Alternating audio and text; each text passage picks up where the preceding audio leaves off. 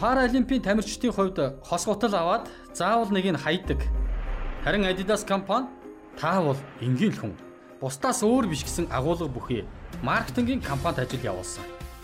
Тэдэнд зориулж нэг хөлний 2 гутлыг үйлдвэрлэж эхэлсэн нь маш олон хүнд итгэл, найдвар өгч олон нийтийн талархлыг хүлээн брендийнхээ үн цэнийг өсгөж чадсан юм.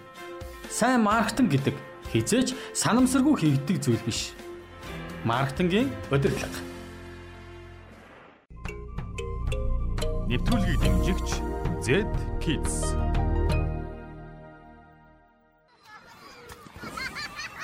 Би 5 настай. Би том болохоор тапад олно. Би 6 настай. Би том болоод дуучин болно. Би 5 настай. Би том болоод цагдаа болно. 2-оос 14 насны охид хүүгүүдэд зориулсан Z-Kids брендийн хувцсыг Харисаас. Үнэн мол, Шангрила мол болон улсын их дэлгүүрт. Z-Kids загварлаг хувцсыг гайхалтай хямдаар. Z-Kids. За бизнес радиотой хамт байгаа сонсогч та бүхэнд энэ өдрийн мэнд хүргэе. Монголын маркетингийн холбоотой хамтран бэлтгэдэг маркетингийн удирдлага цуврал нэвтрүүлгийн маань ээлжид дугаар та бүхэнд хүрч байна. За өнөөдрийнхөө дугаараар бид хэрэглэгчийн үр ашигтай байдлын талаар ярилцсан. За энэхүү сэдвээр Монгол Улсын их сургууль бизнесийн сургуулийн маркетинг худалдааны тэнхимийн эрхлэгч профессор Даваасүрэнтэй бол ярилцсанаа. Нэг байгууллагт бол маш олон хэрэглэгч үйлчлүүлэгч нар үйлчлүүлж байгаа. За тэр хэрэглэгч болгоно одоо яг ашигтай үйлчлүүлэгч мөн үү? Одоо бүх хүнд яг хаа мэт үйлчлэх ёстой юу? Энэ талаар таныг. За энэ бол маш чухал асуулт. Ер нь бол маркетингийн хэрэглэгчтэй харилцаатай, хэрэглэгчэд үн цэнийг бүтээх, тэгэл тэрүүрээ дамжуулаад хэрэглэгчтэй харилцахтай үн цэнээ хүргэх энэ төргээл асуудал гэж ярьж байгааз. Тэгэхээр ер нь хэрэглэгч болгон ашигтай юу гэдэг асуудал, хэрэглэгч болгонтой бид нар тулж харьцах ёстой мó гэдэг энэ асуудал бол энэ маркетингийн бас нэг чухал асуудал байдаг юм. Тэгэхээр бол тийм биш юм байна. Компаниуд хэрэглэгчийг бол маш сайн судалж авч үздэг. За судалж авч үзэхдээ жишээлх юм бол маш олон арга гаргачлууд байдаг. За жишээлбэл тэрний нэг одоо хамгийн өргөн хэрэглэгдэг арга нь бол харилцагчийн ашигт байдлын шинжилгээ гэх нэг арга байдаг юм л та. За би зүгээр энгийнээр яриа. Жишээ нь энэ арга нь бол гол нь юу гэхээр зэрэг зах зээл дээр ингээд бид нар чи эхлээд нөгөө зах зээл дээр гарахаас өмнө зах зээлийн хэрэглэгчтэй маш сайн судлаад ингээд нөгөө бага ингээд сегмент үүсгэсэн байгаа шүү дээ. Тэгээ сегментүүдэд зориулаад ингээд бараа үйлчлэгээ гаргацсан байгаа шүү дээ. Тийм ээ? Тийм биз? За тэгээ яах вэ гэхээр зэрэг энэ бараа үйлчлэгээ тус бүрийнх нь ашигт ажиллагааг тооцдог байхгүй. За ингээд тооцоолоод аваад үзэхээр ерөнхийд нь ингээд одоо багцлаад аваад үзвэл хэрэглэгчдийн 3 бас юм бүлэг хэрэглэгчд хуваадгийг. Одоо энэ шинжилгээнээс үзвэл. За нэгдүгээрт нь өндөр ашиг өгдөг хэрэглэгчд гэж байгаа. Хоёрдугаарт нь ашигтай ч биш, ашиггүйч биш, тийм ээ. Ер нь бол нэг дундаж ийм хэрэглэгчд гэж байдаг. За гуравдугаарт нь алдагдал авчирч байгаа ийм хэрэглэгчд гэж байна. Хэрэглэгч бас алдагдал авчирх нь шүү дээ. Оо яг үнэ. Алдагдал авчирх нь шүү дээ. Тэгэхээр ингэж хувааж авч үздэг байхгүй. Тэгээ маасаар нь аваад үзэх компани ашигтай байгаад байдаг. Яг хэрэглэгчдэр нь детальны нөгөө бараа үйлчлэгээн дээр нь аваад үзэхэд бас тийм биш байт юм байна. Тиймээс энэ шинжилгээ ингэж заавал тооцоолж ингэж хийдэг юм байна. За тэгээд энэ дээрээс мэдээж цаашдаа яах вэ гэдэг асуудалтай. За ойлгомжтой өндөр ашигтай хэрэглэгч бол миний гол хэрэглэгчд энийг аль болохоор удаан хугацаанд яаж хадгалах вэ? Байнгын харилцааг яаж үүсгэх вэ?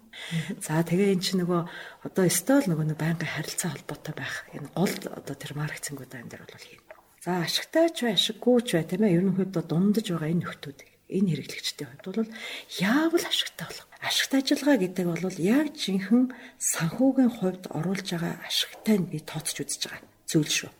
Тэгэхээр өөрөөр хэлбэл энэ хэрэглэгчдээс бид нар олж ирж байгаа тэр ашгаа би нэмэгдүүлэхийн тулд яах ёстой юм бэ гэдэг дээр нь бодолт юм. Олон үйлчлэгээнүүд үзүүлж байгаа шүү дээ. Заримыг нь хасах уу? Зардлагтайг нь хасах уу яах вэ? За эсвэл одоо яах вэ? Зарим дээр нь одоо зардлын дууруулах уу? Тийм ээ? Аль нь илүү их зардалтай? Одоо аль үйлчилгээ? Аль үзүүлээд байгаа үйлчилгээ? За ингээд өөрөөр хэлбэл энийгээ бол тодорхойлж гаргаж ирдэг байхгүй.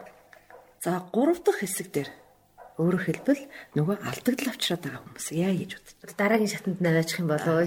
За ашигтай ч биш, ашигтай ч бишгүй шинжрүү нь оруулах хэрэгтэй болов уу?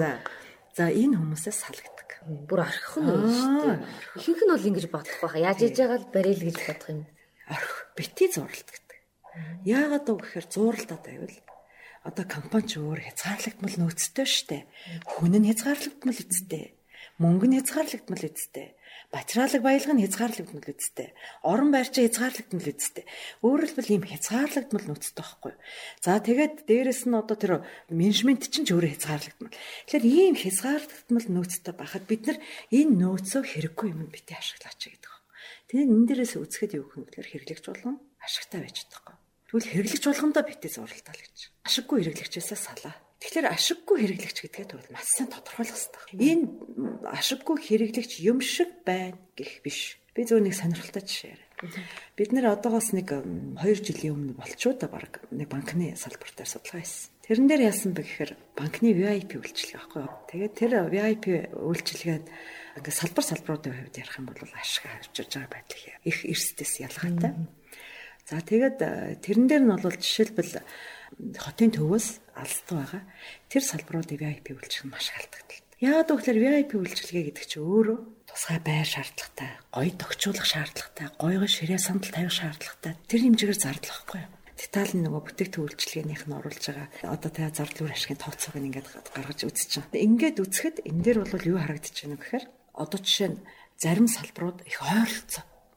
Тэгээд ойролцоо мөртөө бүгдээр нь VIP-тэй. Тэгэхээр энэ байлгах ямар шаардлагагүй. Тэгээ VIP-нуудыг нөөрөөр хэлэх юм бол ойролцоо ерөн зөв шилжүүлээд зарим салбаруудын хувьд VIP үйлчилгээ нь алдагдaltaй хэрэглэгчийг бий болгож байгаа салбар болгож хувирч. Өөрөөр хэлбэл тэр үйлчилгээ буюу тэр бүтээгдэхүүн. Тэгэхээр ийм зүйл байна гэд ингээд бас манай энэ дээр бол багийнхан бас тодорхойлж ирсэн. Тэгээд энийг бол өөрчилсөн. Тэгээд орлогын хэмжээ нэмэгдсэн. Юу гэж хэлэх гээд байгаа юм бэ гэхээр зэрэг эндээс хэрэглэгч болгон ашигтай биш юм аа. Ялангуяа манай жижиг дунд бизнесийн дээр их сайн бодорой л гэдгийг хэлмээр санагддаг. Мэдээж том компаниуд бол энийг маш сайн тооцоолоод энэ төр явдаг байх. Тэгэхээр жижиг дунд компаниуд бол ялангуяа одоо энэ өрхийн аж ахуйч гэсэндээ тийм ирж байгаа болгоны хэрэглэгч гэж үзээд нөгөөдөлдөө хэтэрхий их цаг хугацаа зарцуулаад тийм тэгэл одоо маш хямдхан зардлаар гэдэг ч юм ингээд зарим тохиолдолд бас ингээд яваад байгаа нь хэтэрхий бас ингээд компани хүчээр тарамдуулдаг өшөө компани өөрөө алдагдaltaд орох бас заримдаа их үүсвэр болдго юм аа. Ингээл хийгээд хахад баахан хүнтэй харьцсан л байдаг. Эргээл харахад маш их цаг хугацааны зардал, мөнгөний зардал, хүн нөөцийн зардал гэл их хэмжээний юмаа зарцуулсан байдаг. Яг өөрт ногдож байгаа нь бол маш бага, тий. Одоо бараг л өөр газар цалингаар ажилласан бол тэрнээс илүү ажиллах боломж бүртгүүлчихсэн хэмжээний бараг тэрнээс бага хэмжээний ашигтай ажилласан, тий. Ийм бизнесүүд бол их байгаад байдаг. Тийм учраас бол энэ дээр зарим хэрэглэгчээс бараг салах болдё шүү гэсэн тийм ээ. Энийг бол би хэлээд байгаа юм биш. Энэ бол ерөөсөн угаасаа энэ одоо бизнесийн тийм ээ энэ ялангуяа энэ харилцагчийн ашигтай шинжилгээ гэдэг энэ шинжилгээгээр бол тогтоож гаргаж ирдэг юм зүйл байдаг юм а гэдэг хэлэх хэрэгтэй. Ер нь маркетинг гэдэг бол ашигтай хэрэглэгчдийг татах, тэдгээрийг тогтоон барих урлаг юм. Гэхдээ компаниуд зарим хэрэглэгчидтэй тодорхой мөнгийг алдаж байдаг. Бидний сайн мэдэх 80-20-4-ээр компани нийт хэрэглэгчдийн 20% нь нийт ашигын 80 ба түүнээс дээш хувийг оруулдаг гэдэг. Зарим тохиолдолд тэр хамгийн их ашиг өгдөг 20% хэрэглэгчид бүр нийт ашигт ажиллагааны үзүүлэлтийн 150-аас 300%-ийг бүрдүүлдэг байх юм. Эндээс үзэхэд компани хамгийн муу хэрэглэгчтэй нэг ёсондоо халснаар ашигаа нэмэгдүүлж болох юм байна. Хамгийн их үйлчилгээ шаарддаг эсвэл өндөр хэмжээний үнийн хөнгөлөлт шаардж чадах томоохон хэрэглэгчид нь хамгийн их ашиг оруулагчид байдгүй гэвэл тийм бишээ. Мөн жижиг хэрэглэгчид үнийг бүтэн төлж багахан үйлчилгээ авдагч тэдэнтэй худалдаа хийх зардал өндөр тул ашигт ажиллагааны түвшин буурдаг. Харин сайн үйлчилгээ авдаг, үнийг бараг бүтэн төлдөг дундаж хэрэглэгчдэл ихэвчлэн хамгийн ашигтай байдаг байна. Нэвтрүүлгийг дэмжигч Z-Kids.